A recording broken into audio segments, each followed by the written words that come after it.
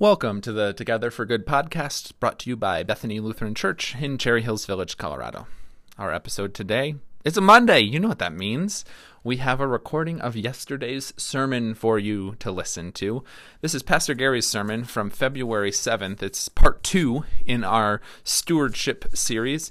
And this is a good one. Pastor Gary looks at a reading from 2 Corinthians and Paul's instructions about giving, as well as the parable of the mustard seed, which is one of my favorites. And I think that Gary's insights here are pretty unique and pretty interesting in terms of what he does with that parable, how he thinks about that as a stewardship parable. As always, just a reminder, please share this podcast with your friends. We're so excited about the ways that this has been bringing content from Bethany to people far and wide. Feel free to go into iTunes and leave a review or a rating. That does help other people discover the podcasts. And just know that we really appreciate you and appreciate you coming back week after week to listen to these. But here we go, Pastor Gary's sermon from February 7th. A very simple parable for a very complex concept, this idea of stewardship. And of course, what Janet read for us from Paul certainly goes into much greater lengths, but as Pastor Nate pointed out to us last week, Jesus talks about stewardship and in fact talks about money an awful lot, really more than virtually any other topic. He did point out that the one thing Jesus talks about the most is the kingdom of God. But you know, I think this parable that I just read about the mustard seed is actually a stewardship parable. And it's one of those times where Jesus would say, well, of course I was talking about the kingdom of God. Of course I was talking about stewardship. Why would we ever think about separating those? Why would we ever think that Jesus would say, well, no, I'm going to talk to you about stewardship, and then after that I'll go talk to you about the kingdom of God? Or why would Jesus be saying, well, I really need to teach you about the kingdom of God, and then later I'll teach you about stewardship? Instead, Jesus says these things are so integral to one another. They are inexpressibly linked to one another. And so we try to find a way to express it, even though sometimes it might feel a little bit beyond ourselves. Well, I think that Luke gives us a clue, and actually this is recorded. Both Matthew, Mark, or all three of Matthew, Mark, and Luke record this parable, but I really like the way Luke unveils it for us, especially in our new RSV translation of Luke's gospel. As we hear Jesus unveil this parable, I have to admit, for a long time I looked at this as a kingdom of God parable. I looked at this as a tiny little seed becomes a very big bush, and the birds of the nests or the birds of the air can make nests and they can find their rest in it. And that was all about the kingdom of God. And I think for most of my life I missed what is the most important part of how all of this worked. Because this is what Jesus said. The kingdom of God is like a mustard seed that someone took and sowed. That seems to be what's so important here, is not that it's a mustard seed that grew into a big branch, but that it's a seed that someone stewarded, that someone took this seed and sowed it. Because you think Jesus could have told this parable in all kinds of different ways. I mean, Jesus could have said, there was a bird that stopped to eat some berries, and amidst those berries was a mustard seed, and the bird ate all of that. And then the bird flew to another place and pooped out the mustard seed, and it grew and became a great bush, and now all the birds of the air can make their nest and reside in it. And it would have been just as valid about the seed and the bush, and it would become every middle school student's favorite parable if they were able to know that Jesus told it that way. But that's not what Jesus said. Jesus said that someone took this seed and sowed it. And we realize the importance of what makes something the kingdom of God is when people like you and me care for it. When we would think about tilling the soil. Because here's the other thing. We also know a parable about a sower went out to sow and seed fell a lot of different places. But here Jesus is very specific. Someone took and sowed that seed in the garden. They put it in a place where they intended to continue to care for it. And that's a part of our call. Part of our stewardship call is to be those people who continue to care for the kingdom of God, who continue to look after what God has given to us and how we can multiply that, how we can bring that to fruition for others. That's what we see happening in this parable. What I would say is there is no kingdom of God without the people of God caring for it, without the people of God choosing to be stewards of something as small as a mustard seed, knowing what God is able to do with that when we choose to be involved. And so then as we look at that, what does that mean for us? And we might say that there are some people who would realize they virtually have a mustard seed. I mean, that's what they have as a part of their life. And there are some who have far more than that, who don't just have a basket of mustard seeds, but who have so much more, but so many more ways that we can unveil that we can steward those resources again so that the kingdom of God can become known. And so as Paul is writing to the church in Corinth, he's talking about that. And he talks about the fact that everybody has something. And if we choose to sow that, if we choose to try to make that turn into more than just it is, in the same way one seed, one kernel of corn can grow into a stalk and have several ears and all kinds of more seeds to it, if we trust that one kernel can become more. And so when Paul writes about those who sow bountifully or those who sow sparingly, he's not talking about how much you have, but just what you do with what you have. How much are you willing to trust that God can do something important even if you have a little? How much do you trust that God can do something important even if you have a lot? It's not so much what you have, it's what you choose to sow. And the person who sows sparingly, well, you're not going to look around and see the results of that. They're just not going to come into your consciousness the same way because you didn't get involved the same way. But those who sow bountifully see God's blessings everywhere because they understand that with that bountiful sowing comes a bountiful harvest.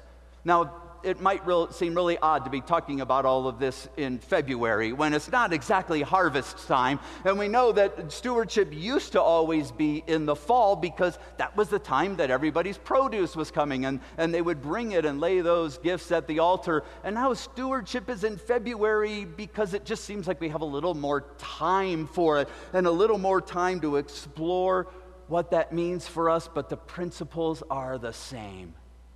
That we understand that God still calls forth from us the opportunity to be stewards. And so as Paul wrote to the church in Corinth and he talked about that, I realized the different ways that has come through in my own life. And I want to go back to what Paul was saying here, because he talks about God is able to provide you with every blessing in abundance, so that always by having enough of everything. And that's the real key. God never asks us to give away things that are critical to our being. God instead promises us that we will have enough. And when we have a little bit more than enough, or even a lot more than enough, we'll understand that what we choose to sow for God's kingdom will just be revealed to us in amazing ways. So part of what Paul talks about there is the way that we are enriched. And I talked a little bit at Thanksgiving Eve when Sierra Bjornabo and I had just a few minutes to talk about stewardship as part of that, but I want to go back something that I said there because I think it's a part of what Paul is talking about in this enrichment. There was a time in my life when giving money to the church and other God-pleasing organizations was such that I felt at times as if I was kind of on the edge financially. Like I knew that I was committed to giving 10%, but that seemed like a lot. And really, it called out a lot of trust and a lot of faith in me to be able to give 10%, especially when I would give money away to a God-pleasing ministry and I wasn't always sure how I was going to have enough money to fund things like car insurance and food and things like that. But somehow I managed to find a way of faith and trust in all that. And it always seemed like whatever it would be, there would always be enough. There wasn't always excess, but there was always enough. And for me, at that stage of my life, it meant there was enough money to meet my obligations. But I realized I'm not at that point at this stage in my life. And so if I give away $100 or $1,000, I'm not looking around wondering where that money's going to come from. I have more excess money now than I used to then. But it doesn't mean that God has stopped enriching me. It just means that I don't look around and wonder where the funds are going to come to meet my obligations. Instead, what I've realized is God enriches me not with what I want, but with what I need. Sometimes I just needed the finances today. It's not as critical. What I really need sometimes is emotional support. What I really need sometimes are colleagues who can lift me up when I'm feeling a little bit low. What I really need is a family to remind me that I am loved. What I really need is to know that God will never, ever leave me abandoned. And that's what I feel today. Now, all of those might have been true 25, 30 years ago, but I actually think I'm more aware of some of those things today, maybe because I have more responsibilities in my life today than I used to. I'm always aware of God's presence in all of that. And so when Paul used to say that God will enrich us in every way, I only looked at my bank account. Now I'm able to look at my whole life and know what God is doing to surround me with God's love in ways that I might have never considered before. And so my life of stewardship takes me into new ventures of what God does for me. And so my life of stewardship lived out here at Bethany Lutheran Church. Again, I think as I go back to these words of Paul, that's a little bit about what we're talking about here. Because Paul's talking about this harvest. I mean, he's asking people to give toward the church. You know, as the church in Jerusalem was this fledgling beginning following Christ, and he talks about the ministry that happens through that. He talks about the harvest of your righteousness. And when Paul's talking about righteousness, he's talking about a relationship. That Paul talks about the fact that when we sow bountifully, the relationship that we want with God just seems to flourish bountifully. This harvest of righteousness is a way of us turning our relational life over to God and counting on God to always be there for us. But in the midst of that, Paul also admits this giving blesses the saints. Just the way you're giving to Bethany Lutheran Church allows us to carry on the ministry that we carry out. The blessings that you're already giving to the Super Bowl of Caring allows people to feel the basic necessities of a meal in the midst of their day. That allows them just to think beyond what hunger means for them and maybe even to consider what righteousness would mean for them. Paul understood that's what was happening through these offerings that people were giving. And to be honest, they continue. They continue in the way that you give to those things that please God, the way you give to ministries like Bethany Lutheran Church, the way you support hospitals, the way you support the American Cancer Society, the way that you support culture and the arts that can allow people to soar, the way that you support a music program even within Bethany Lutheran Church that allows us to put on cantatas and other things that just glorify God. And that's what Paul gets at right here. Through the testing of the ministry, you glorify God by your obedience and your confession of the gospel of Christ. We confess what we understand about God for our lives through our words that we share with one another, through the times that we gather in Bible study, and even in the way we steward our resources. We turn ourselves over to faith and trust in a God.